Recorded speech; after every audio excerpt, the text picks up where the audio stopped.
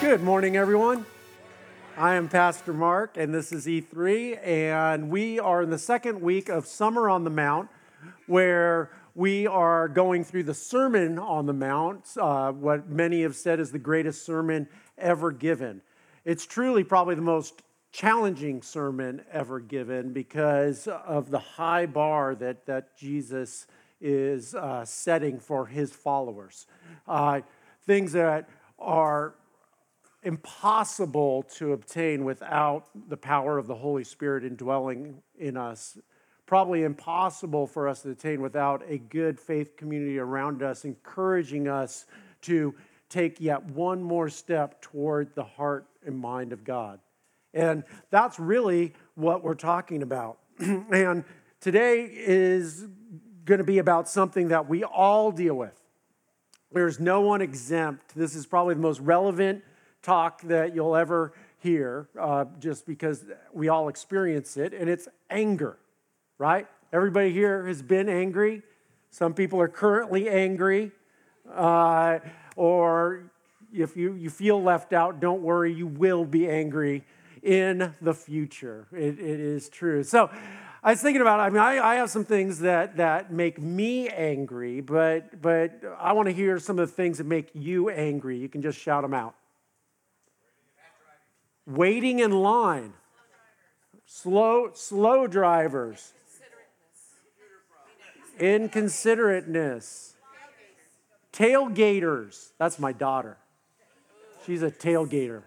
I think she's cured of it, though, because she crashed my wife's car the other day. She's okay. Yeah.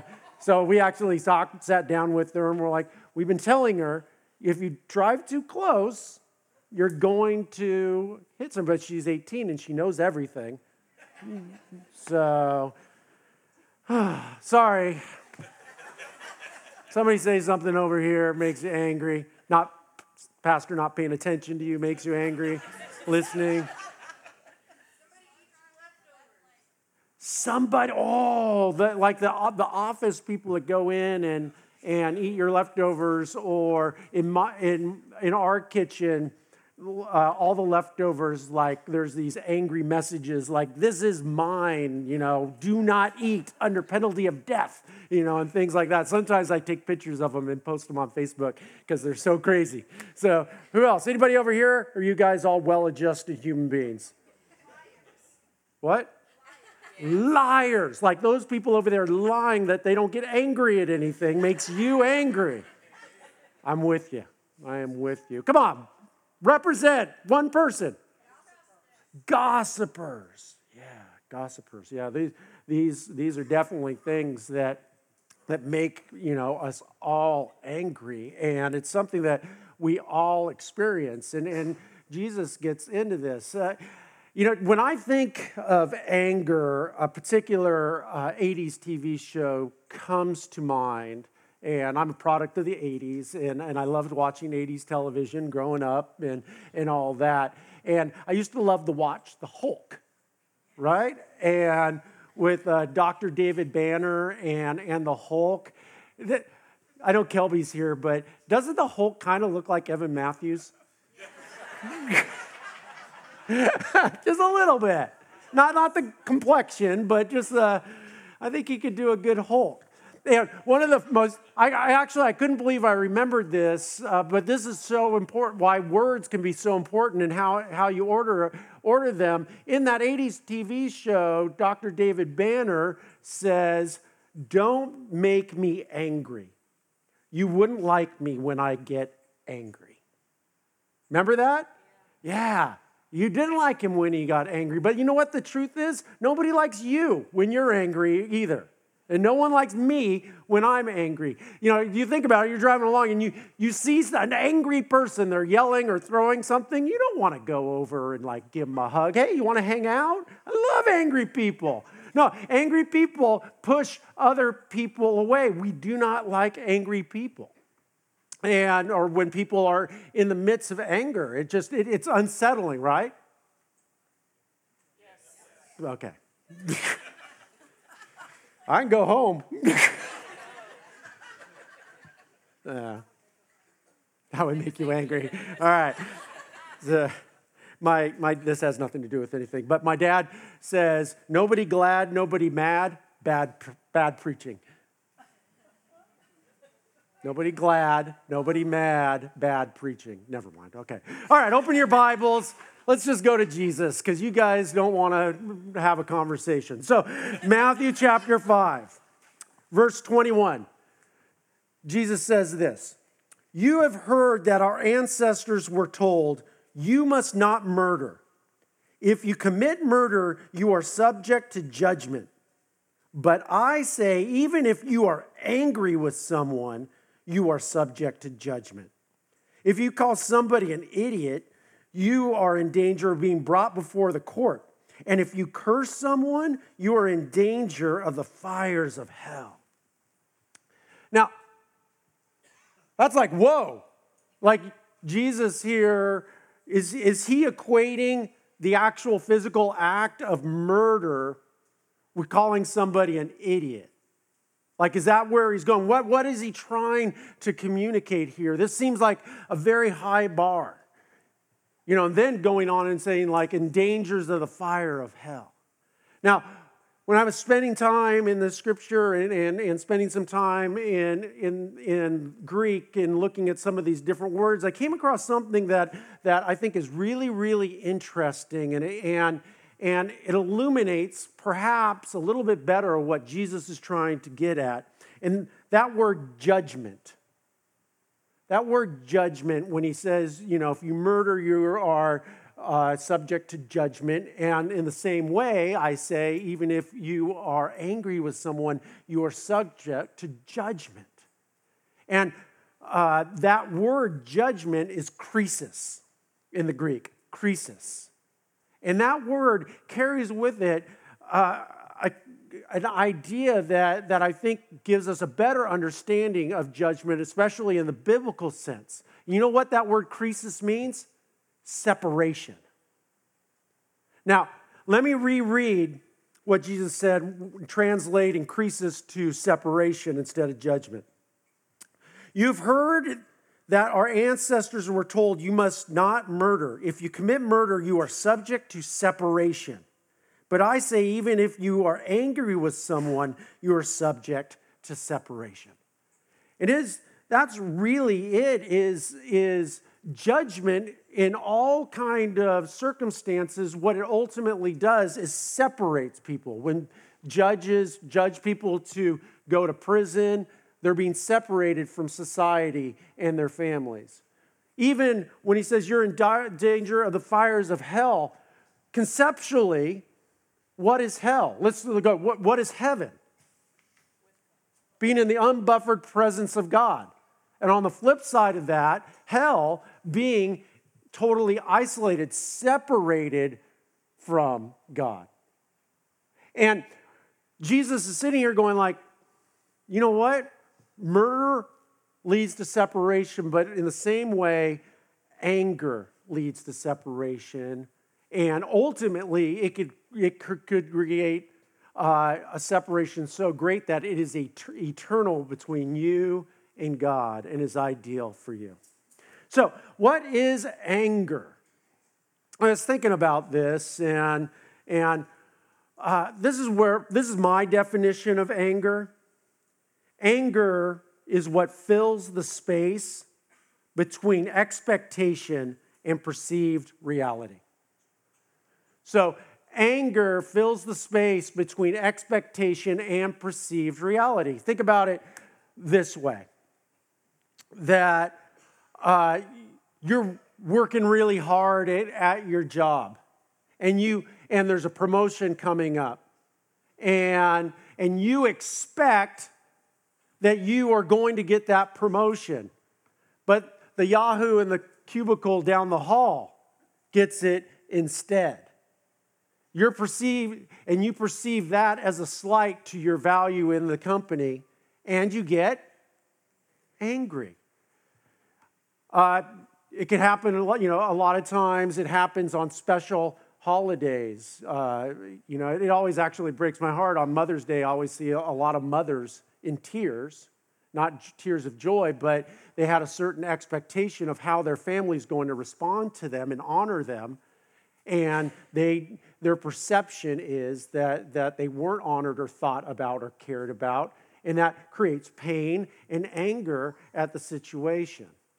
So, at least in my mind, real simplistically speaking, anger fills the space between your expectation, I expect to be honored, and the perceived reality, I'm not being honored. And that space in between is called anger.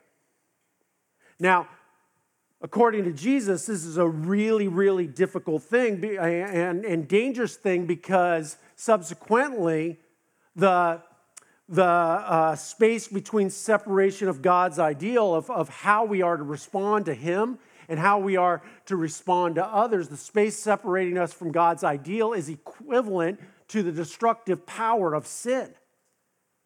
So here again, here's God's ideal, and we're angry and we're in this separation. And that separation, the farther away we are from God's ideal, the more power we give sin over our lives. And that's a really scary thing. Now, anger and Jesus elevating, and I love how Jesus, 2,000 years ago, is really talking about things that science is starting to catch up with.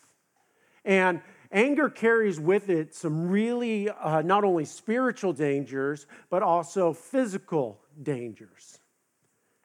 When we get angry, and you may want to YouTube what happens to my brain when I get angry. It is fascinating. It was way too geeky to show it here and long, but here's essentially, I just took some notes while watching it.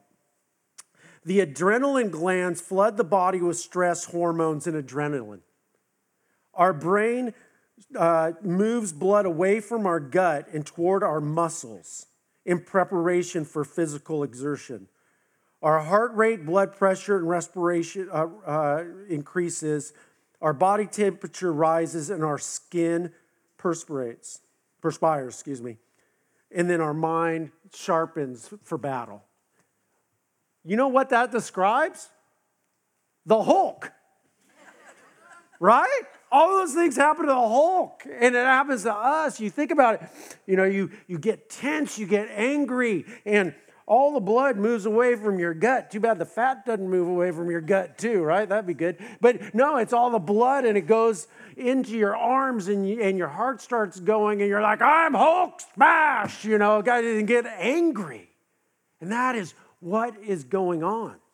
And unfortunately, if we're in a constant state of anger, that our bodies start to deteriorate. And here are the scientific results from anger when we exist in an unhealthy, unbiblical kind of state of anger. We get headaches. Have you ever been so mad your head started to hurt? Yeah. Digestive problems. I'll admit it. When I get angry,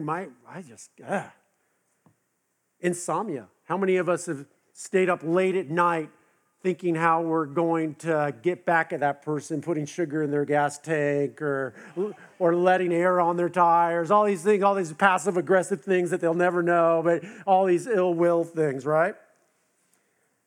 Increased anxiety. You get angry, have you got an increase of anxiety? Of course you do. It's an anxious situation. How about depression? Anger and depression? Yeah, absolutely. I mean, this is, as most of you know, this has been my journey through life. I've been entrusted with depression. And really all depression is anger turned inward. Instead of lashing out and doing road rage and things like that, you put it inward. It's depression is just anger turned inward. High blood pressure, skin problems, heart attack, stroke. Anybody want to sign up for anger? Well, you don't have to sign up for it because it's part of life, because in so many different situations, our perceived reality does not meet our expectation. So, there are many unhelpful ways to deal with anger. We all have coping mechanisms that we've established on how to deal with anger, but many of them are not helpful. They're not biblical. They are not healthy. My friends, Jamie and Heidi Thompson, with their kids, when they're doing something that they don't like, they say, "No, thank you. That is not helpful." They're such good parents. I just smack my kids around. So, what are you doing? I don't really smack my kids around much. They're too big now. Have you seen Boo lately? He's massive. So here's two ways. They're angry explosion. Anger explosion, right? You bottle it up, and then boom, it goes. And it's usually not the thing that you're angry about that makes you go boom. It's usually something else, and you just keep on putting it inside. You're like the Mentos experiment with the Mentos in the Coke bottle, and boom, and you explode. This happened. I was subject to this probably just about a month ago. In fact, I'm kind of used to road rage and things like that from Los Angeles and people driving very aggressively, and you come to expect it. And actually, in a way, it's good because you know that most people are going to not be courteous and they're going to try to cut you off. So everybody knows the rules. So that's kind of how that culture works. But here in Tallahassee, people are usually pretty generous and open and give space and things like that. The only thing about Tallahassee driving is people do random things. I do not even understand why you did that. And I just, if it doesn't make me angry, it's just kind of bizarre. Did somebody say bad drivers make me angry? But does anybody here think they're a bad driver? Nobody ever thinks they're a bad driver, right? One person, okay. So I'm driving and we're coming into this construction zone where they're taking multiple lanes into one lane, and everybody's merging together like you're meant to. And all of a sudden, I drive a Mini Cooper. I'm driving my little Mini Cooper, and dude in the Super Duty, F2000 million, all jacked up and everything. I'm seriously just minding my own, singing gospel tunes probably. And who didn't like lying? That was a lie. Sorry, I probably wasn't. I was probably listening to Rage Against the Machine. No, I was driving. I got to be honest with you. I was driving properly. And so I'm driving my little Mini Cooper, and suddenly I see these tires coming right on me. And I'm like, dude. And I'm driving. And it got to the point where the lane was it was going to stop, and I didn't have anywhere to go. So, I got in and he was furious. He started hitting the horn and getting right on top of me, which is kind of scary when you have a big truck and you're in a little car like that. And so I decided, and that's what I did. I'm just telling the story. So he follows me actually into my neighborhood, and right on my tail. And we get to a stop sign, and I decide, you know what, this is crazy. I'm going to get out. And I'm going to apologize for whatever perceived infraction. So I get out of my car, and he jumps out, and he is beet red, veins going out, and he's screaming at me, and he's like, if I didn't have it, this is a quote, if I did not have a $60,000 truck, I would have run you over. And I'm like, dude, I'm sorry, but this is not worth it. And we need just to calm down. And he gets in my face and he says, what if I don't? What are you going to do about it? And I just said, nothing. And he looked at me and I'm sorry if I ruined your day. But the reality is, he probably wasn't angry with me. I mean, he was, but who knows what was going on in his life? And he had this big explosion, and stuff happens on the road. But but probably he had some issues going on, and I just happened to be the last thing that blew him up. And a lot of times people, the people who bottle stuff up, there's going to be a point where you can't hold it in any longer, and it can be a dangerous situation. Then the other one is anger repression. And this is the way where you actually make it so it doesn't look like you're angry, but you do lots of passive-aggressive type things.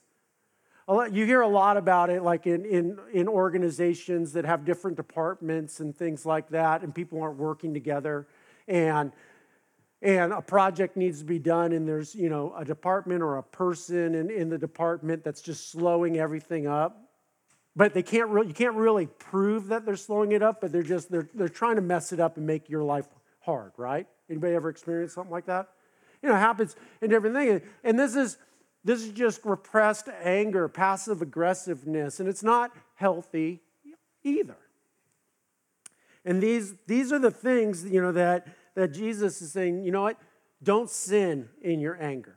You're going to be angry, but deal with your anger. And this is why he talks about having a short account with people and not allowing the sun to set on your anger. And then he goes on a little bit later to talk a little bit more in depth about that. So in verse 23, he says, so if you are presenting a sacrifice, an offering, a tithe, or an offering at the altar of the temple, your church, and you suddenly remember that someone has something against you, leave your sacrifice there, leave your offering at the altar. Go and be reconciled. If you are a circle-y type person in your Bible, you might want to say circle reconcile to that person. Then come and offer your sacrifice to God. You see this time and time again where God puts reconciliation between him and others and creation as job number one. And the way I read this is that Jesus here is saying, do not compound your problems. You know what? When you come and you're angry and you're not right with God, you're not reconciled with people, you know what? It doesn't do you any good to compound your problems. Do what you're meant to do in these other things and go and make it a priority to make right the one thing that's wrong in your life. Don't complicate it. This happens all the time in our lives, at least in my life. I'll speak for myself. And it happens in certain things like a lot of times if I eat one chip, I'm like, I ate a chip. I eat 2 chips. I eat 3 chips. I eat the whole bag. It's like I've already eaten the whole bag. I might as well have some cake too. Right? And that progresses. And instead of saying I messed up, let's stop this craziness and do the right things. That you compound your problems. The same things happens when you're with unhealthy kind of behaviors and things like that, including anger, is that we start to compound our problems. Jesus is saying, don't compound your problems. If you have a problem in this area, then you know what? Do the right thing in the other areas and then go make that right, and your life is going to be a lot smoother. And then finally, in verse 25 and 26, he says, when you are on the way to court with your adversary, settle your differences quickly. Otherwise, your accuser may hand you over to the judge, who will hand you over to an officer, and you will be thrown in prison. And if that happens, you surely won't be free again until you have paid the last penny.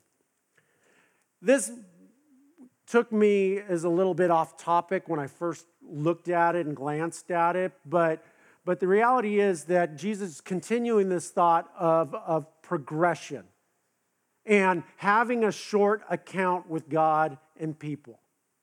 To not let it build up, but to go to that person and to make sure that you have reconciled with them.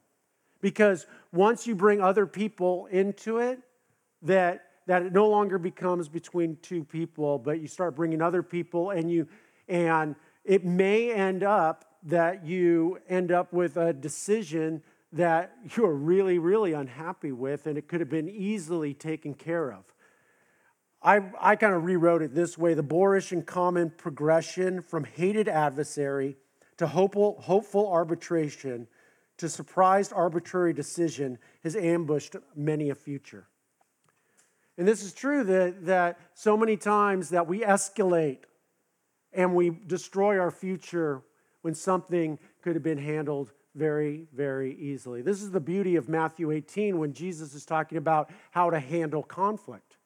That we are to first go to that person that has wronged us and have a conversation about it and tell them, hey, this is how that made me feel. And looking for forgiveness and reconciliation versus first going and building an army against that person. So, how can we express our anger in healthy biblical ways? What's that? Turn the hall. Oh, turn into the Hulk. Number one, think before you speak.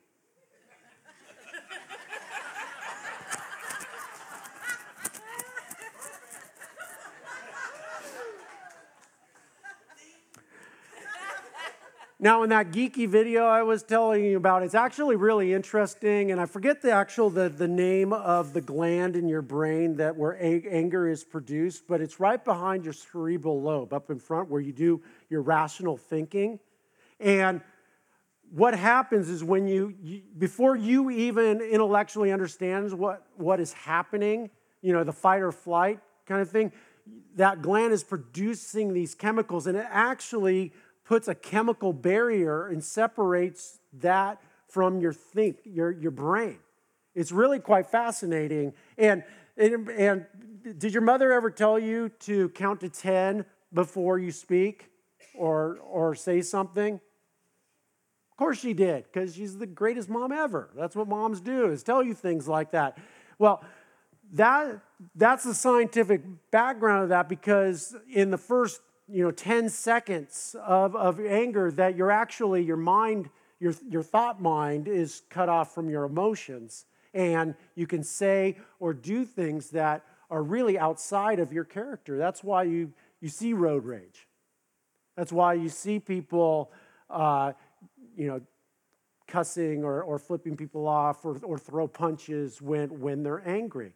Things that a lot of people would never do if they just waited 10 seconds. Another way to deal with anger in a healthy biblical way is to exercise. This is something that we talk a lot about here at E3, just treating your body as a temple. And there's something about exercise that allows us to release that anger. It's why we have E3 Fit. It's why we offer classes like Insanity or yoga class and different things in the running group and all of these things, because so many of us are just not getting enough exercise for all the amount of stress that we're putting into our bodies, and it has to go somewhere. And treating your body as a temple of the Holy Spirit and taking care of it will help you deal with anger and stress in a much healthier way. Refocus onto solutions rather than your anger. I see this happen all too often, that we focus on the problem, we focus on what has made us angry, and that will never solve anything. It just doesn't. And it's best to go to that person and just, you're both grown-ups, and just say, you know what, this made me feel angry when you did this. And my expectation was this, but my perceived reality is this, and I'm feeling this anger. And instead of, but that's all right. Stuff happens, right? We're human, that we hurt one another. That's normal. But what's abnormal is us dealing with it in a healthy, biblically functioning way and say, you know what, how do we reconcile and how do we move forward? Where's the opportunity to move forward? And that's the next thing is that we're meant to seek reconciliation, not seek coalitions. Again, it's going back to Matthew 18. It's go to that person and seek reconciliation. That's what Jesus modeled for us and what God modeled for us when he came and sent his only son to die for our sins so we could be reconciled to him. He didn't go and get a coalition to overpower us and say, look at how rotten you are. He sacrificed himself in order for us to be in relationship with him. And I have a friend who likes to say, do you want to be right or do you want to be in a relationship? Which one do you want? And for some people, I want to be right. Well, if you always have to be right, guess what? You're probably not going to be in a relationship very long. You have to choose. You got to learn to forgive. Holding things against one another is not biblical. That we're told in Scripture that we have been forgiven a lot, so we have to forgive. There's parable after parable about this principle. Holding on to your anger and holding on to unforgiveness just destroys you and everyone around you. Learn to laugh. It's impossible to laugh and be angry at the same time. That's one of the reasons that I love that our church laughs. Because if you're laughing, that there's just something beautiful and holy about that it frees you from anxiety and anger and all these things when we laugh. It's just laughter is healthy. And then learn relaxation skills. I do this sometimes because I have anxiety. It's like breathe in with the good, out with the bad. You ever hear that? Yeah, but it works. You're just like in with the good, all the good things, even quoting Philippians when you do it, whatever is lovely, whatever is pure, whatever is holy, breathe those things out in and breathe out the bad stuff and just cleanse me, Lord, cleanse me. Another one is yoga. And we offer yoga here, and you know what? I don't get to go as often as I'd like to go, but Alicia does this amazing job. There's something about just, stretching your body, and she's praying or reading Bible verses to us when that's happening. I tell you what, I feel spiritually and emotionally and physically refreshed after one of those classes. Write your feelings down in a journal. We're big at journaling here, and there's something great about journaling. And then finally, if all else fails, get a Pinterest app and look at baby animal pictures. Because you cannot be angry when you're looking at baby animals. Look at a little piggy. What's the next one? Look at this. I just want to stick it in my ear and clean it out. Koala bear. Look at a sheep. Oh, it's a polar bear. Oh, it's a fluffy penguin. Oh, well, okay. The panda's sad that you're angry. And it's a baby elephant, and the best one for last, a baby hedgehog. Look at the little tongue. No one's angry. Everyone's happy. Will you guys pray with me?